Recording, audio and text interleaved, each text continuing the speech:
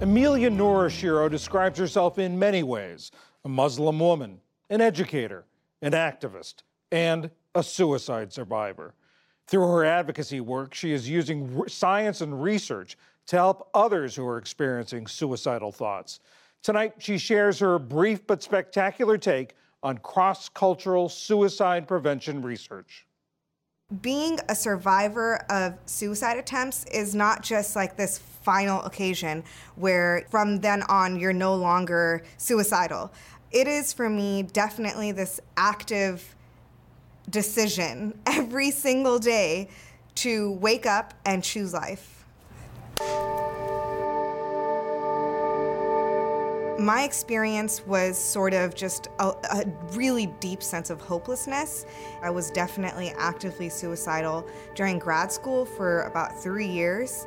One of my first out of multiple suicide attempts was postpartum when I had my first daughter back in 2015. I had subsequent attempts which actually got me hospitalized. I had 2 involuntary hospitalizations. I became so hopeless about my own survival that it made more sense to just end the suffering and not continue.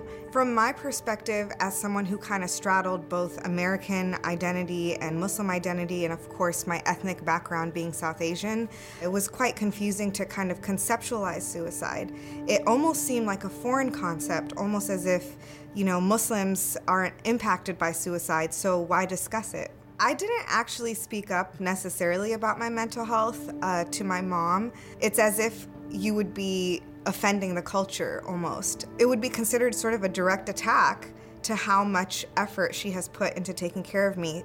I knew I couldn't be the only one. I knew this was a more universal experience than we're realizing.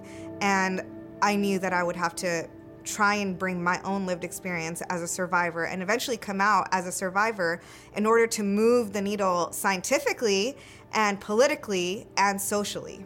I chose to be a scholar activist, someone who does research, because I believe that if we get scientific representation about the issues that we're facing, if we can get data, if we can get numbers, and numbers don't lie, if we can get epidemiological evidence of how much we are suffering as a Muslim community, then we can get political representation. So in my mind, scientific representation equals political representation. I have 2 kids. I have a 7-year-old and an almost 2-year-old.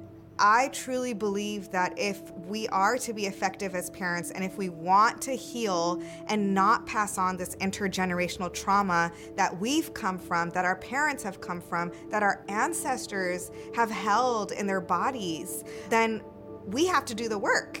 My name is Amelia Nourashiro, and this is my brief but spectacular take on cross-cultural suicide prevention research.